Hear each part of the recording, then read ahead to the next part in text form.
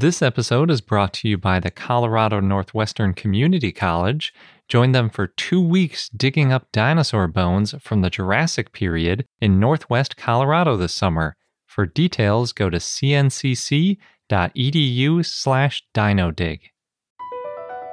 Across America, BP supports more than 275,000 jobs to keep energy flowing. Jobs like building grid-scale solar energy in Ohio and producing gas with fewer operational emissions in Texas. It's and, not or. See what doing both means for energy nationwide at bp.com/investing in America.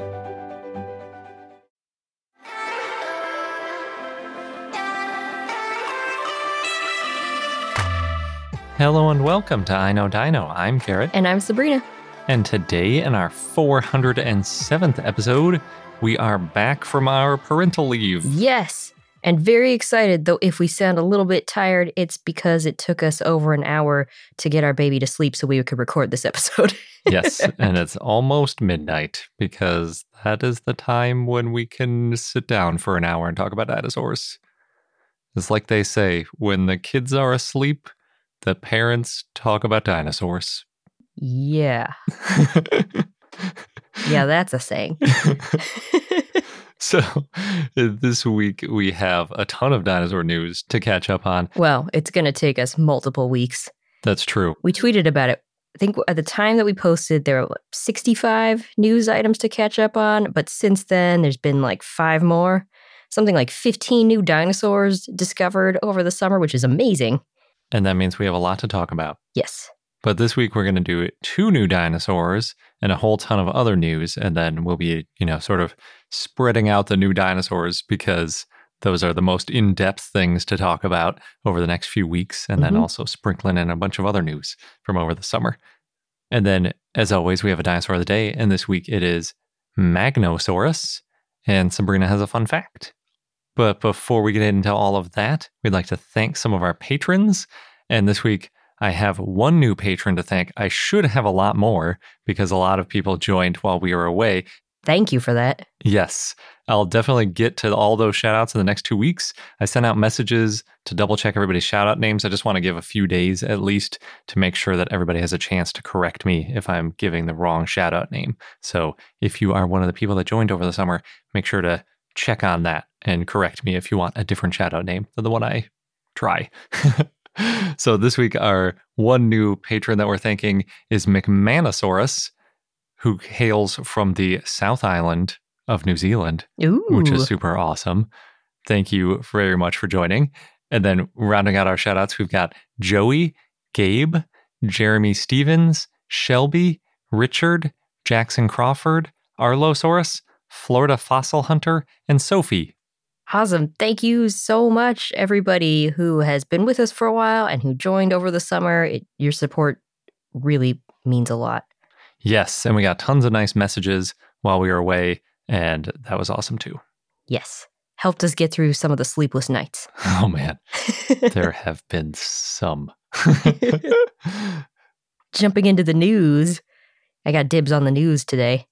It's a new sauropod, which might not surprise you, Garrett, or anyone who listens to the show, that I chose to start with a sauropod. Of the 15 new dinosaurs? Yeah. I'm guessing at least 5 of them are sauropods, though. Or sauropodomorphs. Yeah. I don't know if it's exactly 5, but there are a number of them. So this one is Periosaurus la Paz. It's a new sauropod discovered in Colombia. The paper was published in the Journal of Vertebrate Paleontology by Aldo Rincon and others. And what's really exciting about it is it's the northernmost sauropod found in South America so far. Yeah, we don't hear a lot about dinosaurs in Colombia. Yeah, usually we talk about, Argentina, Chile, Brazil. Brazil, yeah, and most of the ones in Brazil come from southern Brazil. There are some that are farther north, but I guess not as far north as Colombia. At least sauropods. Right. So this one, Periosaurus, it probably looked like other sauropods, it had the long neck and the tail and the columnar legs. It was probably medium-sized. It's named from just one vertebra. It's specifically an anterior to middle dorsal vertebra, so near the top. Well, so that's the back. So Yeah. that would be towards like the shoulders, basically. If it's anterior, that's towards the front. Yeah, they think it's the fifth vertebra. And that vertebra is about 21 to 22 inches or 55 centimeters tall and 17 to 18 inches or 45 centimeters wide. It's a big vertebra. Yeah. It's from about 175 million years ago. It was found in the La Quinta Formation in Cesar, Colombia. And there's two other dinosaurs from that formation, but they were found on the Venezuela side. There's La Quintasaura, which is an ornithischian, so it's got the long tail, walked on two legs, and Tachyraptor, which is a small theropod that walked on two legs. So it's kind of cool you think about it. They all came from the same formation, but, the way our humans have made countries, they come from two different countries. Yeah. So specifically, in addition to being in the La Quinta Formation, it was found in northeastern Colombia in Serrania del Paria.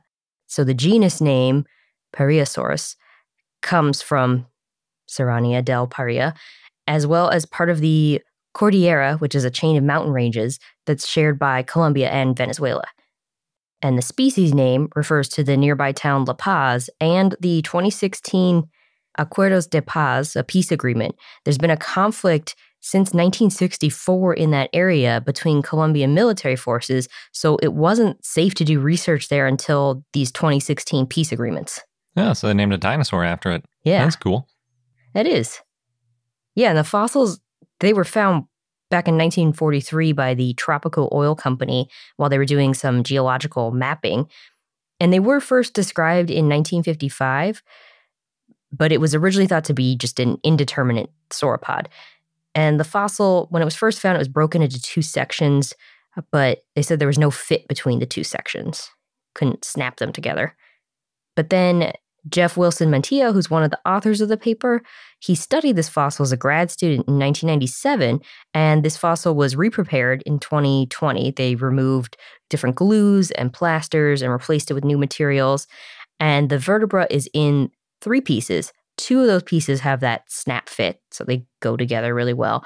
The third piece doesn't quite fit, but they said after repreparing, they didn't find any missing material between the pieces. And you can actually see all this online because the fossil, they made a 3D model of it on the University of Michigan online repository of fossils. Cool. Yeah. So it all fits together now, or that third piece still doesn't fit? The third piece doesn't fit, but there's nothing really in between it. So the way, when you look on it online, you can see the 2 pieces that are snapped together, and then the third piece that's a little bit off to the side. Oh, okay. Yeah. So by nothing in between it, you mean that there's nothing overlapping between them? So it could be from the same vertebra? No, it is. It's all one vertebra. Oh, okay. Yeah. It's just pieces of a vertebra. Of a very large vertebra. Mm-hmm. So since 2016, with these peace agreements, the team has been working on finding the exact location where this fossil was found, because, again, it was found in the 1940s.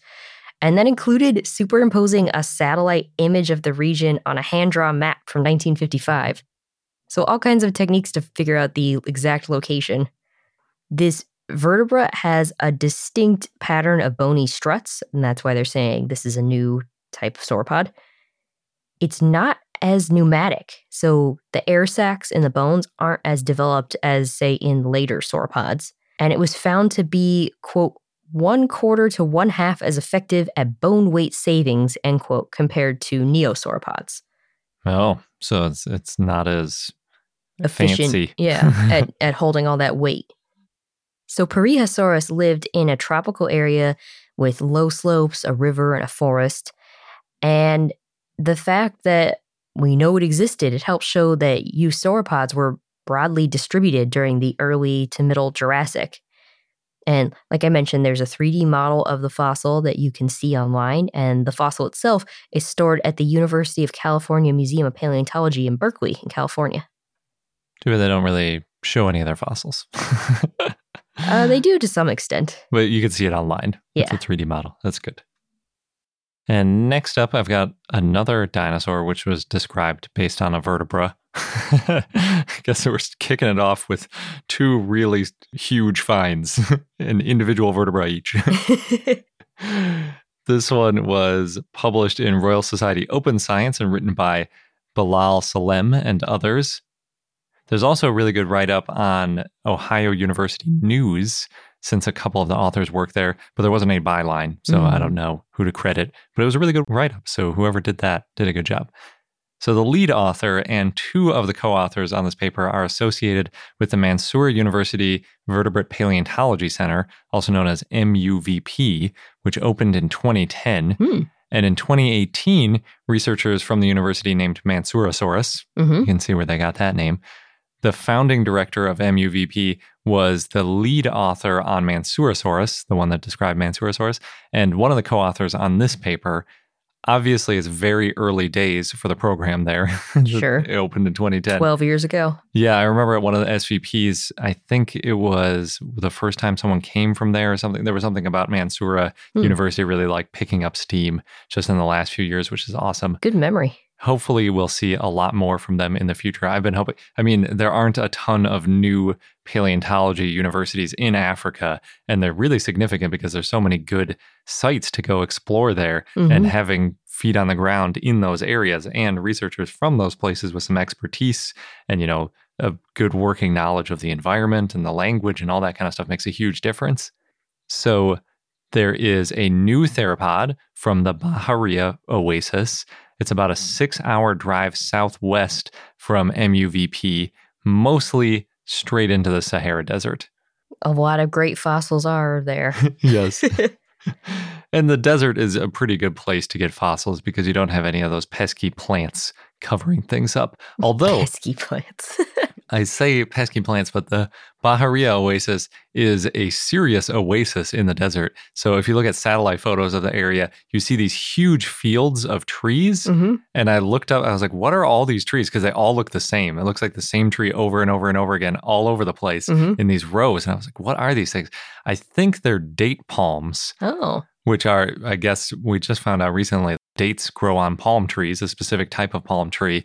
And the biggest exporter of dates turns out to be Egypt, probably because of places like this that just have huge fields of these date palms. I bet it's a welcome relief in the desert, too. Yeah, it looks really cool. Oases in the desert are such a cool thing. It's surrounded by hundreds of kilometers of just, you know, barren desert, just nothing but sand. So, yeah. I can't even imagine how exciting it would be to reach one of these oases, especially in older times where traveling would take days. But Bahariya Oasis in Egypt is home to one of the coolest dinosaur-containing formations on Earth. Technically, it's called the Bahariya Formation. We usually just call it the Bahariya Oasis because everybody knows what you're talking about. There's only the one dinosaur formation there. So, yeah. With some big-name dinosaurs that come from there. Yeah, for sure. Just some of the carnivores which are known from the Bahariya Oasis are several crocodiliforms, a whole bunch of sharks, some huge fish, including a massive coelacanth that was over 5 meters or 16 feet long. And coelacanths are really bulky fish, too. So it's like as tall as a person, basically.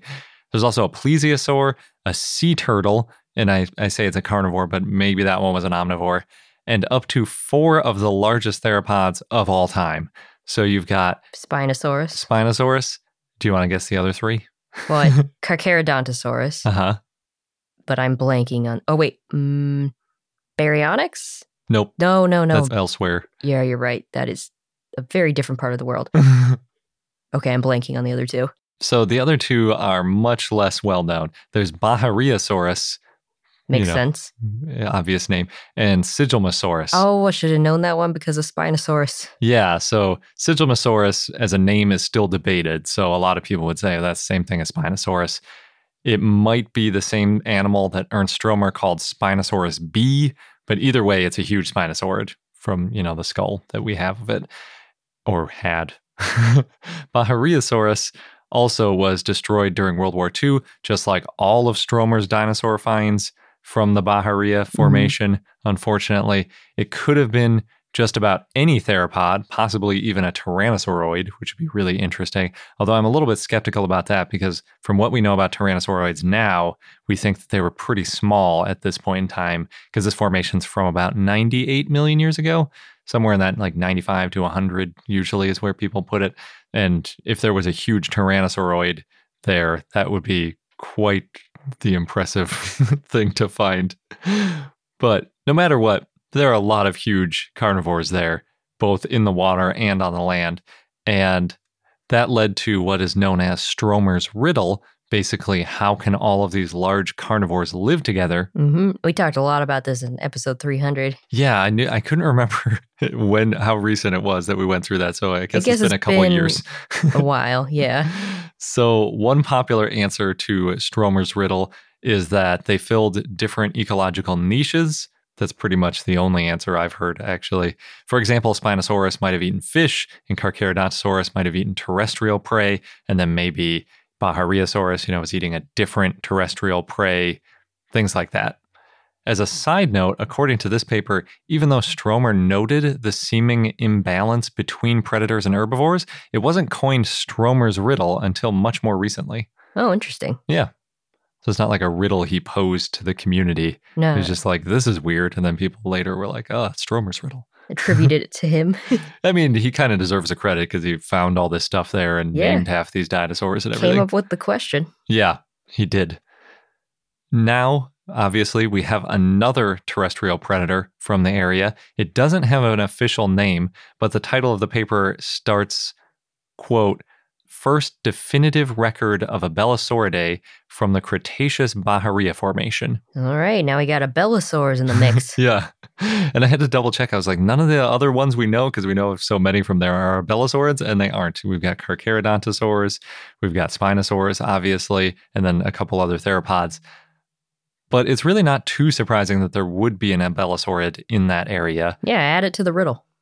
Well, I mean, just because of what we know about Abelisaurids. That too. So usually when I'm thinking about Abelisaurids, I'm thinking about South America first.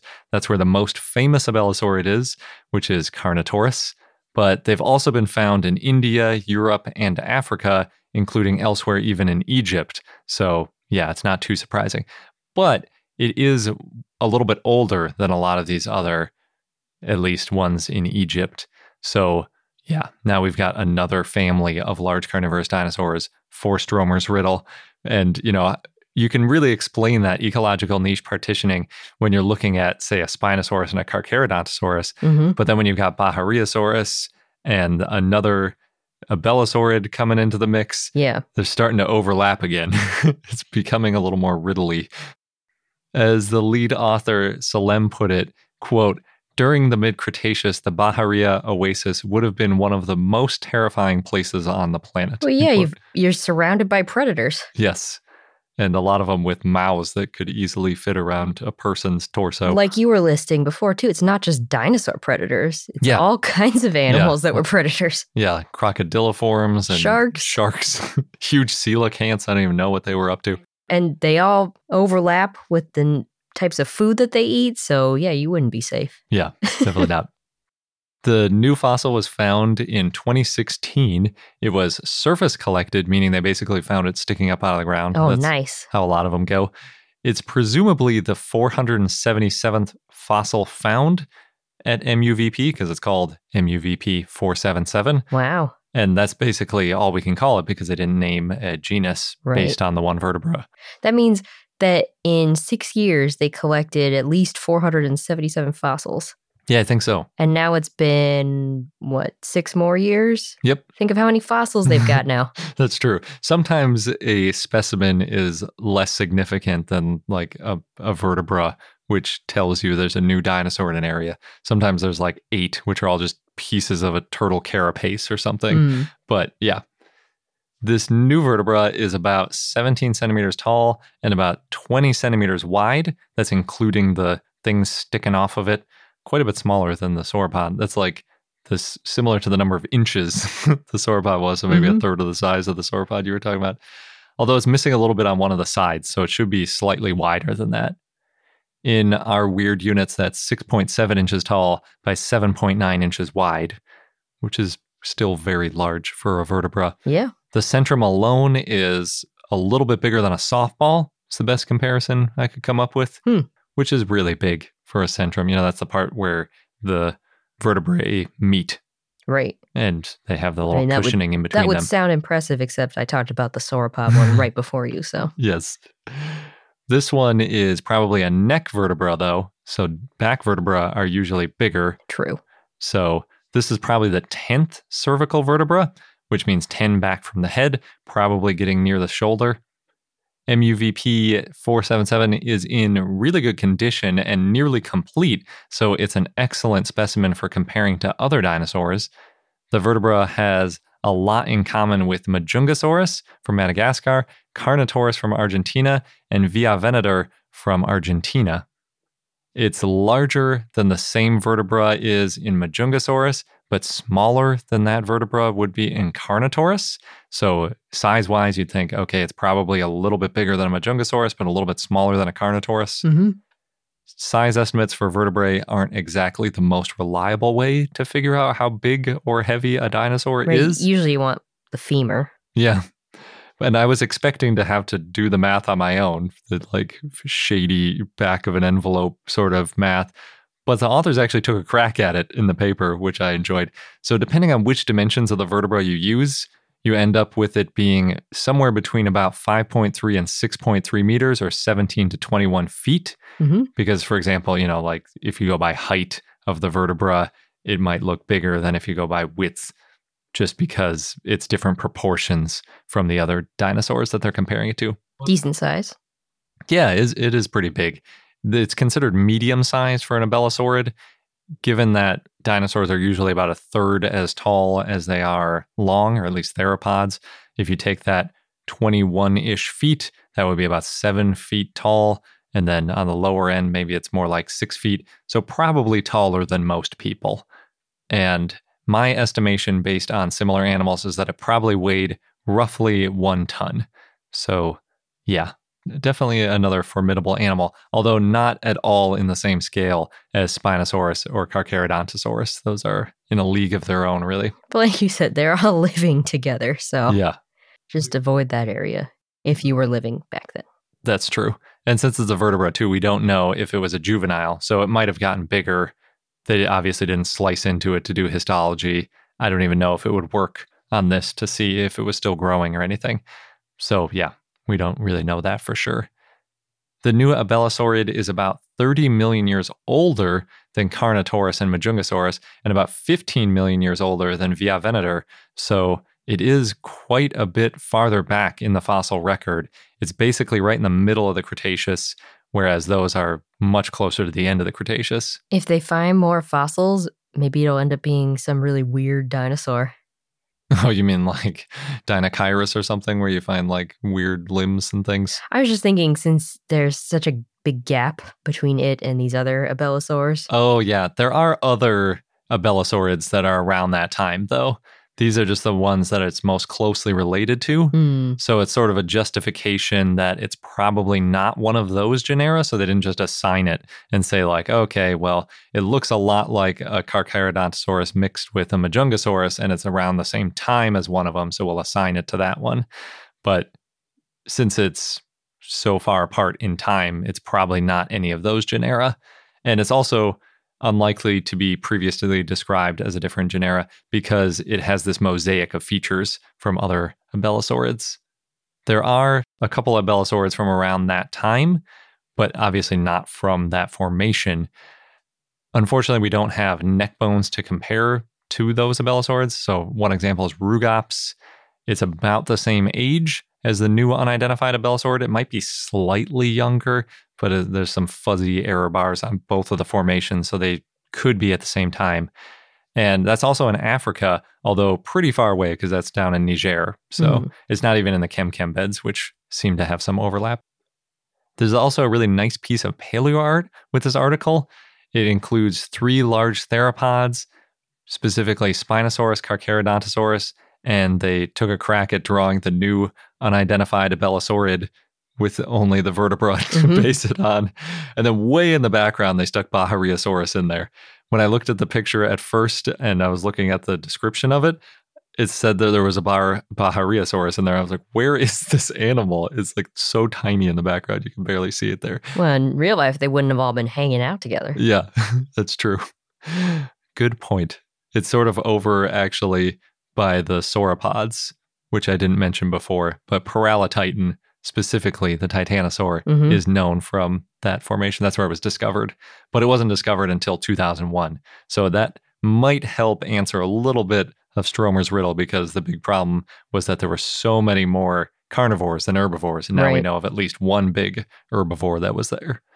But the drawing of the new unidentified Abelosaurid, I should mention, looks sort of like Abelisaurus, or you could think of like Carnotaurus without the horns. It's basically how they drew it. It's got those weird, super tiny arms with Oh, those yeah. lots of fingers. Those are great. Yeah, and like a pretty tall top to bottom, but short front to back head, and fairly narrow like most dinosaurs. So yeah, pretty cool looking dinosaur. The authors also mentioned there are a lot of similarities between the Kemkem beds in Morocco and the Bahariya Formation. One big difference, though, is that the Bahariya Formation tends to have more complete fossils. Oh, interesting. So there's some hope that with these increased expeditions in Egypt, we might get a more complete specimen. Ooh, more Spinosaurus fossils. Yeah, could be. Or it could get a more complete version of this unidentified Abelosaurid. Mm-hmm. I really appreciate that they didn't name a new dinosaur genus based on a single vertebra. I know you had your sauropod that was named based on a single vertebra, but in general, those things are really ripe for getting synonymized later, or later on playing the should this new dinosaur be the holotype because we named a holotype based on a single vertebra, and now we found this other thing which is clearly way better. Better a vertebra than teeth. That's true. Or a tooth. Yeah. It's a low bar. I still enjoy that there's a new sauropod out there. Yeah. I mean, it still counts. It's like, this is still a new Abelosaurid. Mhm. It just doesn't have a genus name because it's not a big enough find to really warrant that. It's too hard to compare to other things. They tried doing one of those comparisons where they shove it in a computer with all the data about the measurements Mhm. and where it comes out. And one of them just stuck it in this polytomy with like 20 other dinosaurs. It's like all of the Abelosaurids came out together because it just doesn't have enough features to Oh. distinguish it. I think that was the difference with the sauropod paper. They did a similar thing, but it was these specific patterns that it had. That's what made it stand out enough. Yeah. I mean, this had some unique features too in the patterns of it, but I always support researchers who want to not name new animals based on a single bone. Yeah, I think we've established you're a lumper. Yeah, I'm just more conservative on the not naming new dinosaurs. That's different than lumping. Okay. But I am also a lumper for sure. And we have a ton more news to get to. But first, let's take a quick sponsor break. This episode's brought to you by the Colorado Northwestern Community College, where you can become a part of the scientific process. As a participant, you can go on a real-life dinosaur dig, and you'll be helping to advance science and our understanding of the ancient world. What's really cool is that the fossilized bones that are being excavated, they're public, and they're going to be displayed and preserved for future generations to study and admire. Yeah, we've mentioned how that's a really important part of the scientific process, not just getting them out and describing them once, but keeping them and preserving them so that future questions and future scientists can take a look at those bones to answer new questions and validate results. And the site is special and also near and dear to me because it's in the Morrison Formation, known for the sauropods, of course, of the Jurassic time, and it represents one of the best bone beds ever found in the saltwash member. Yeah, the current interpretation is that the site was the result of a Brachiosaurus sort of jamming up a river and then other carcasses piling up behind it. Oh no. And that's how we got a bunch of different types of dinosaurs all fossilizing together. So, oh no, but also yay. Good for us as scientists. And dinosaur enthusiasts. Yes. So there are 2 scheduled digs if you want to get involved with getting these bones out of the ground. You can go from July 6th to July 20th or from July 22nd to August 5th. Head over to cncc.edu/dinodig. You'll get all of the details. Just make sure that you register online by May 31st. And again, that is cncc.edu/dinodig, DINODIG.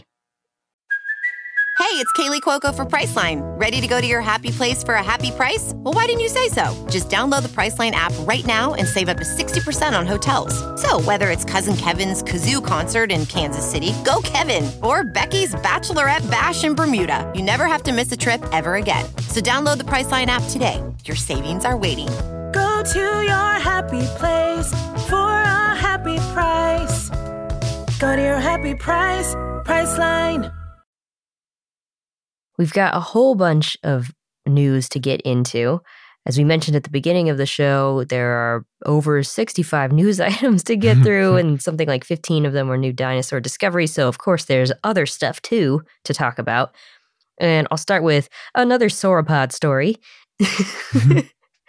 This one got a lot of traction online. It was a sauropod that was found in a backyard in Portugal. That's exciting. I know. Can you imagine if we just, were digging up our backyard and we found some amazing fossil? That'd be cool. It's unlikely, but it would be cool.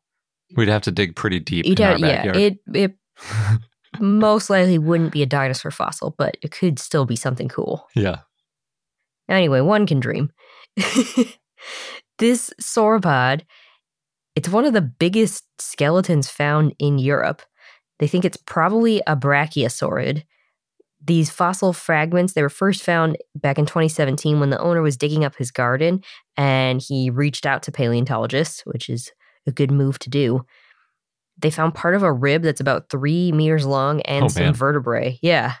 So this brachiosaurid, or probable brachiosaurid, it's about 150 million years old, and it's estimated to be 39 feet or 12 meters tall and 82 feet or 25 meters long. Yeah, if the rib alone is 3 meters long, you figure there's got to be a fair amount of space below the rib into the ground. It's a big dinosaur. Yeah. Wonder how big his garden is. Yeah. I think the only thing I've ever found digging in our yard is like broken glass and rusty nails. Oh. Yeah. That's not fun. No. Found some termites one time too. Yeah, that's also not great.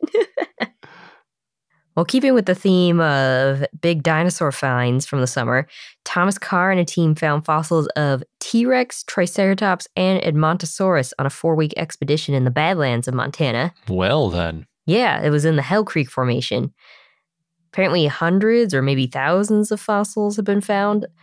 That includes ankle and skull bones from a T-Rex and a 5-foot-long Triceratops skull that weighs 2,000 to 3,000 pounds. Some of the fossils might go on display at Kenosha's Dinosaur Discovery Museum once they're ready. Nice. Ankle and skull bones from a T-Rex. I'd be interested to see how much of the skull they found. Me too. That's like... Everybody loves finding a new T-Rex skull. When I first read the story, I thought, oh, did they find a T-Rex and Triceratops together? Oh, yeah. Were they fighting? I don't know. Probably not. Probably not. Otherwise, I would have mentioned it. That's probably true. There was also a nearly complete juvenile hadrosaur with skin impressions found in Dinosaur Provincial Park in Canada. That one's about 76 million years old and estimated to be about 13 feet to 4 meters long. A lot of sandstone and silt covered the fossils, which helped preserve it so well, and the body was probably covered pretty quickly. So you can see some vertebrae, tendons, and some scales. They first found the fossils last summer, and then they excavated it this year. They might have to go back next year to finish excavating. They think there's a complete skeleton, but it's really hard to know at the moment based on what's exposed. So right now what was exposed is a large part of the tail and the right foot, but the way the tail and the foot are oriented, it makes it seem like there is a whole skeleton there. That's cool. Yeah. And eventually this specimen will go to the Royal Tyrrell Museum.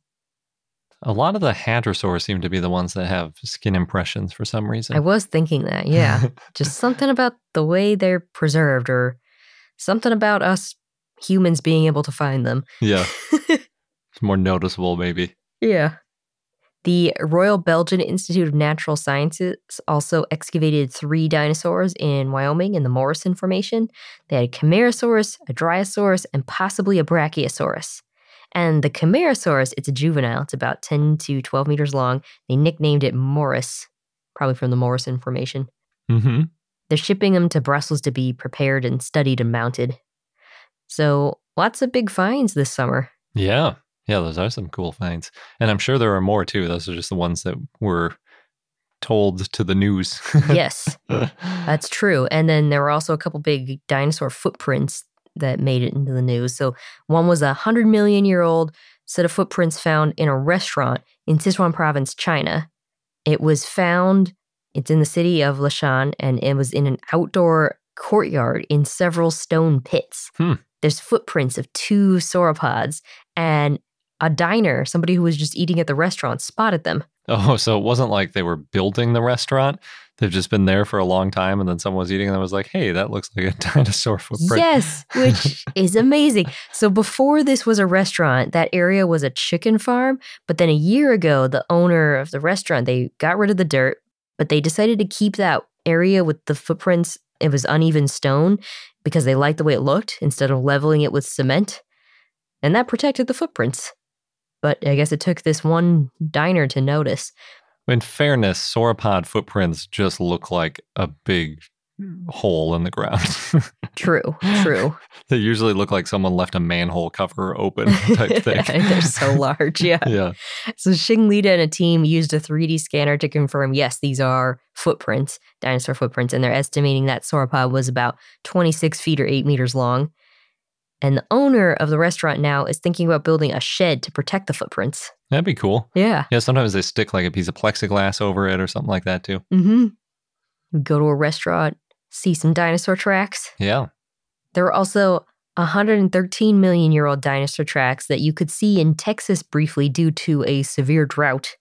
Huh. How'd that happen? Were they like on the bank of a lake or something? They're in a riverbed in Dinosaur Valley State Park.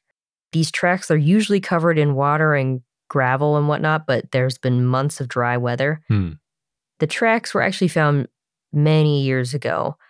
They mentioned in the story Paul Baker, who is the manager of the Dinosaur Valley store now, his father found them decades ago during another extreme drought. So they knew they were there. But it's only during drought years that you could see it. Maybe they'll take some photogrammetry pictures while they're exposed. Oh, maybe.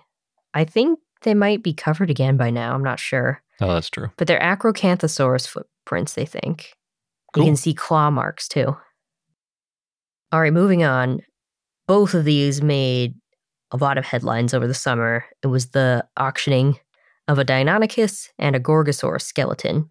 The controversial selling of dinosaurs. Yes. Dun dun dun.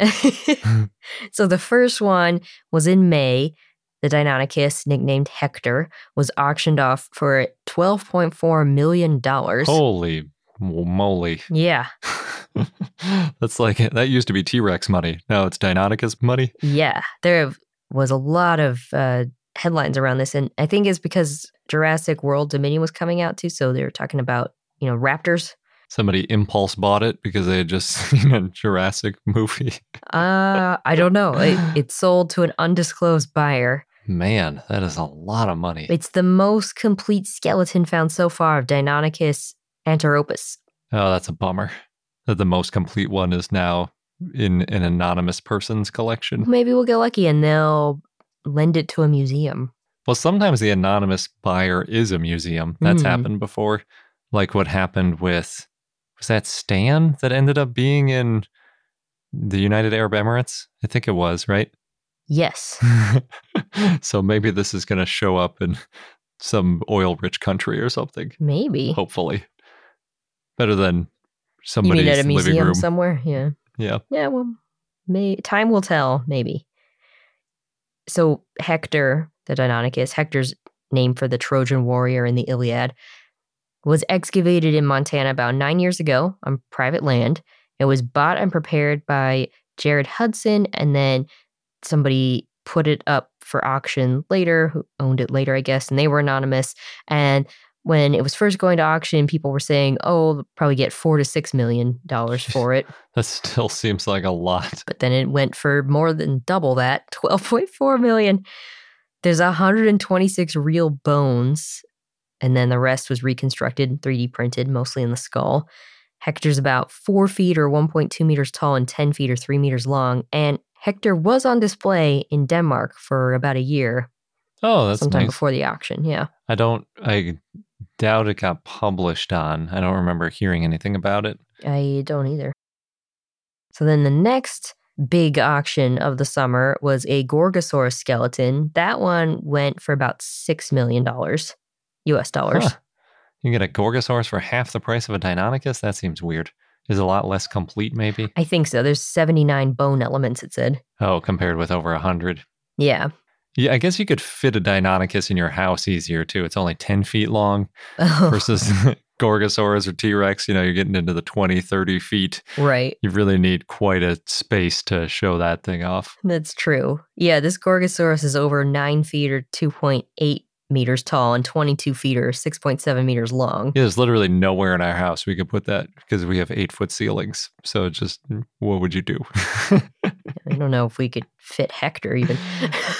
we could fit a 4-foot tall, 10-foot long thing in several rooms. It would take up the whole room. It would take up a lot of the room, yeah. That would be like all the room is good for. That would be Hector's room at that point. Anyway, back to the Gorgosaurus.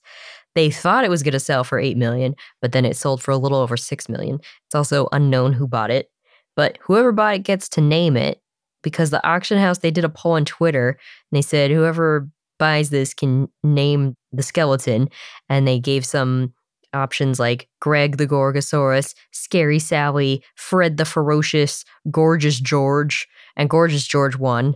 There were 85 votes total. So who knows? Maybe the Gorgosaurus will be known as Gorgeous George. Maybe.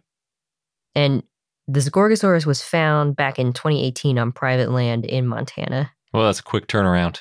Yeah, it is.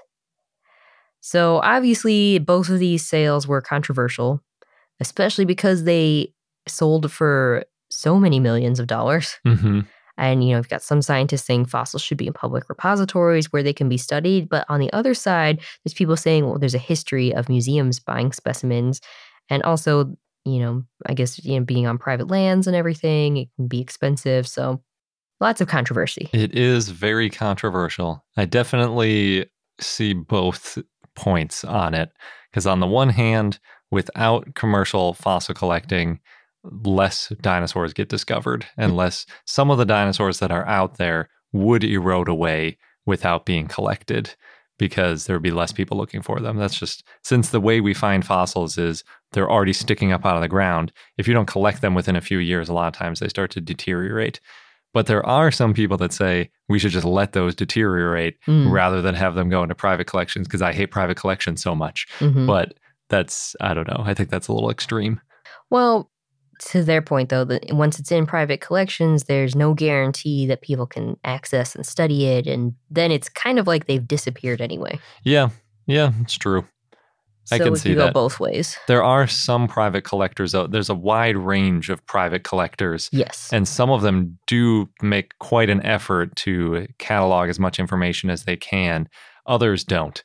Yeah. So I feel like, if anything, maybe the emphasis should be on encouraging people who are going to do private collecting to do it with some scientific rigor so that it has scientific value if it ever ends up in a museum, or if a museum can afford to buy it after it's been collected.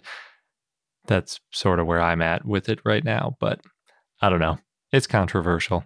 Yeah, definitely. Yeah, and it's something that I think will continue to be hashed out over many years. Yeah. Moving on to non-controversial news. There were a lot of really awesome museum exhibits from this summer, but we're just going to talk about a few of them.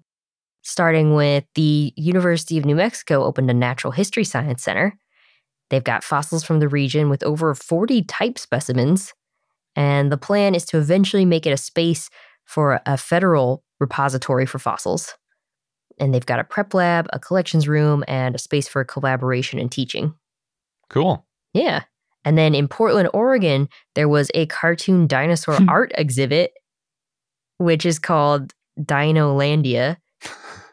It was in downtown Portland by artist Mike Bennett. There were more than 50 types of dinosaurs, and they had more than 1,000 cutouts made from reclaimed plywood and recycled paint in a 2-story museum. You can take a virtual tour. Actually, Garrett, you saw me take a little bit of that virtual tour. Oh, that's what that was? Yeah.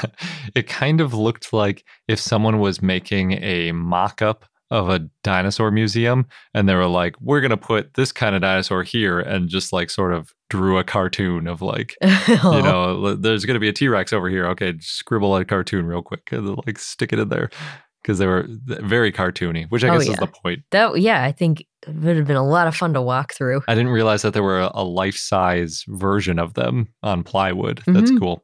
I'm a little curious about what recycled paint is about.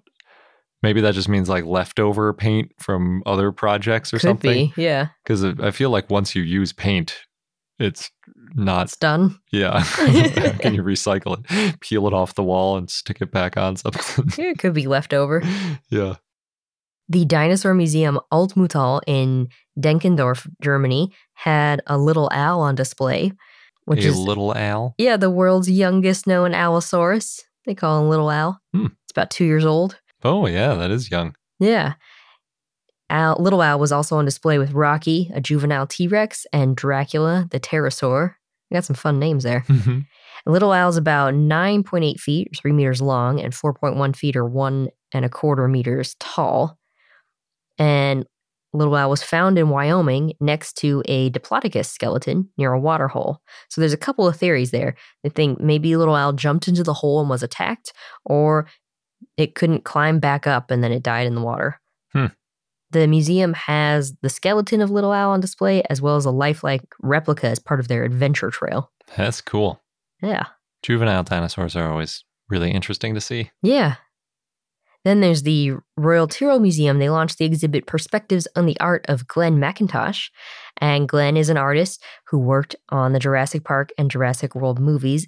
And if Glenn's name sounds familiar, we did a live stream with him showcasing his Jurassic Park collection back in April, and we interviewed him most recently about his work in episode 393. So this exhibit has a lot of his paleo art of a lot of North American dinosaurs, including Borealopelta.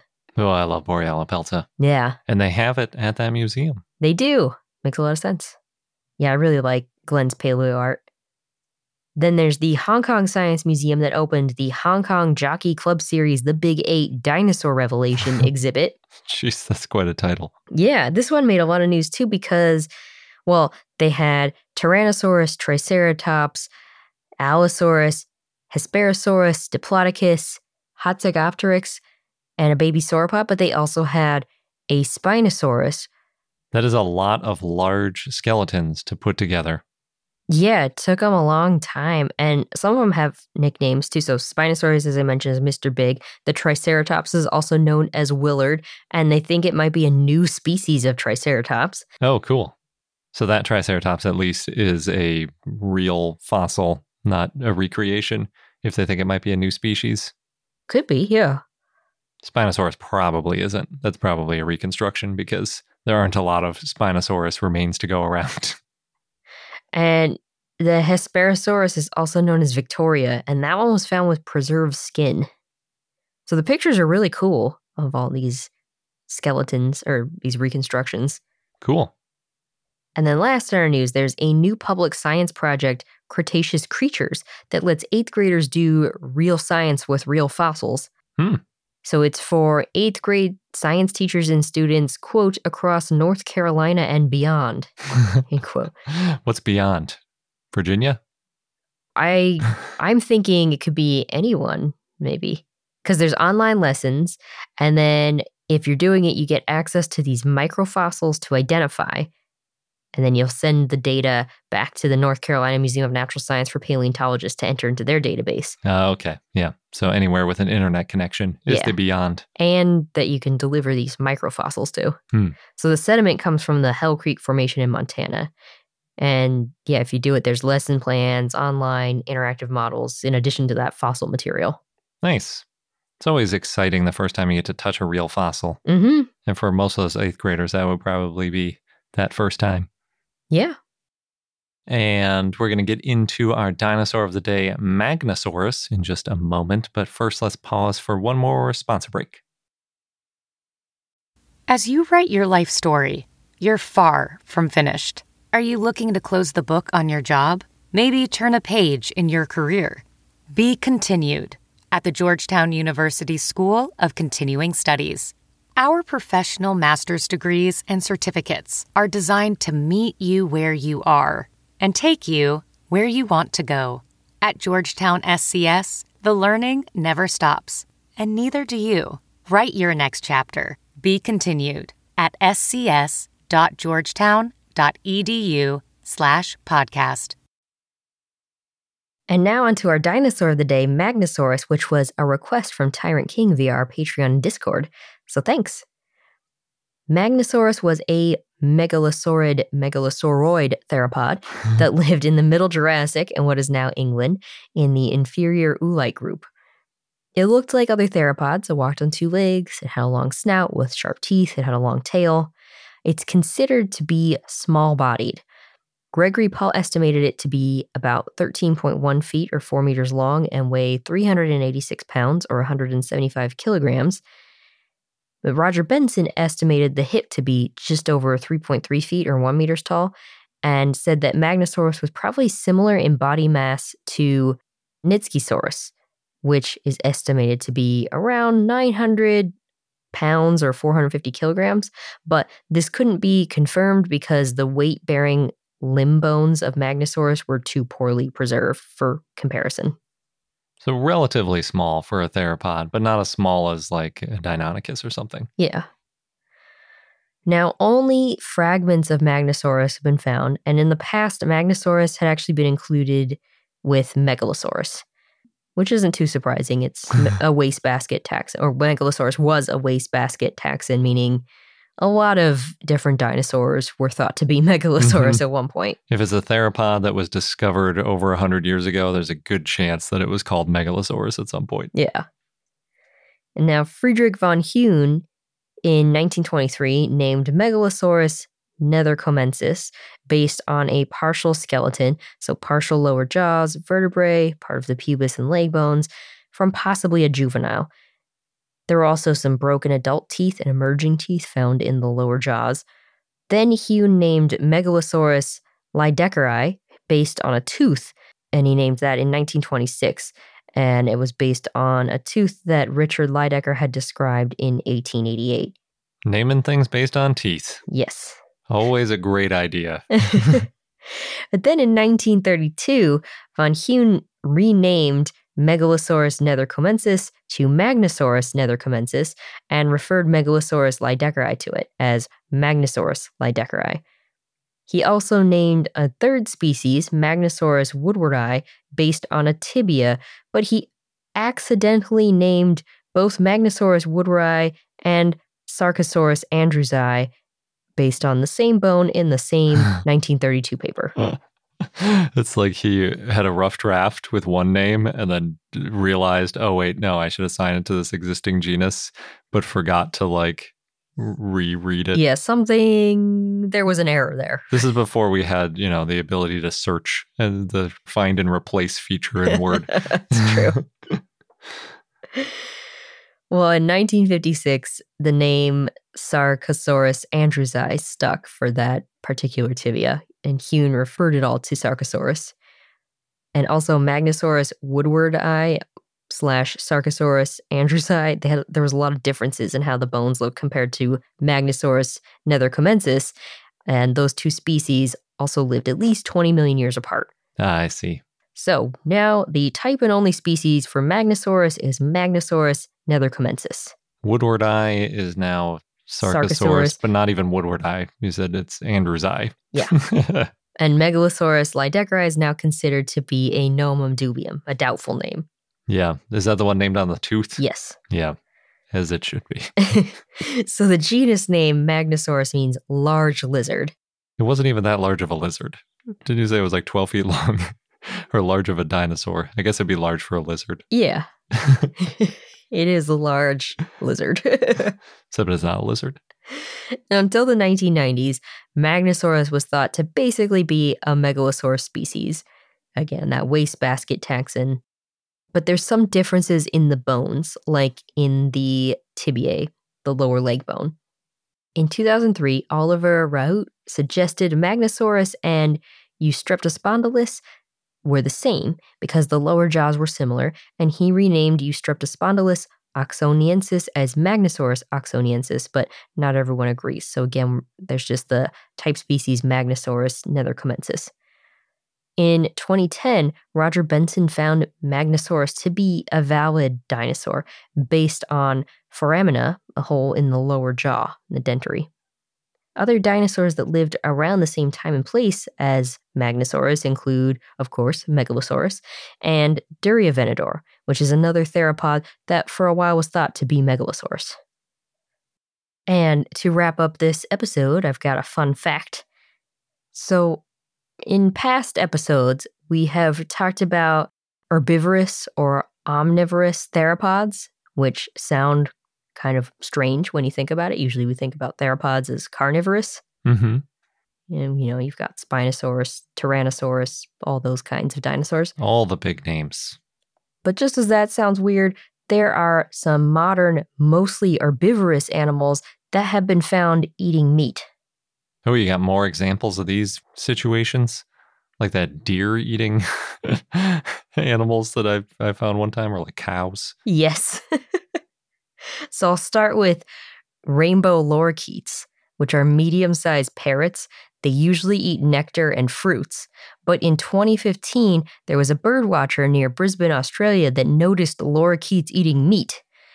They were putting out food for carnivorous and herbivorous birds. They had mince for magpies and kookaburras and seed for parrots and lorikeets. But they noticed that the lorikeets started with the seed and then started chasing other birds away from the meat.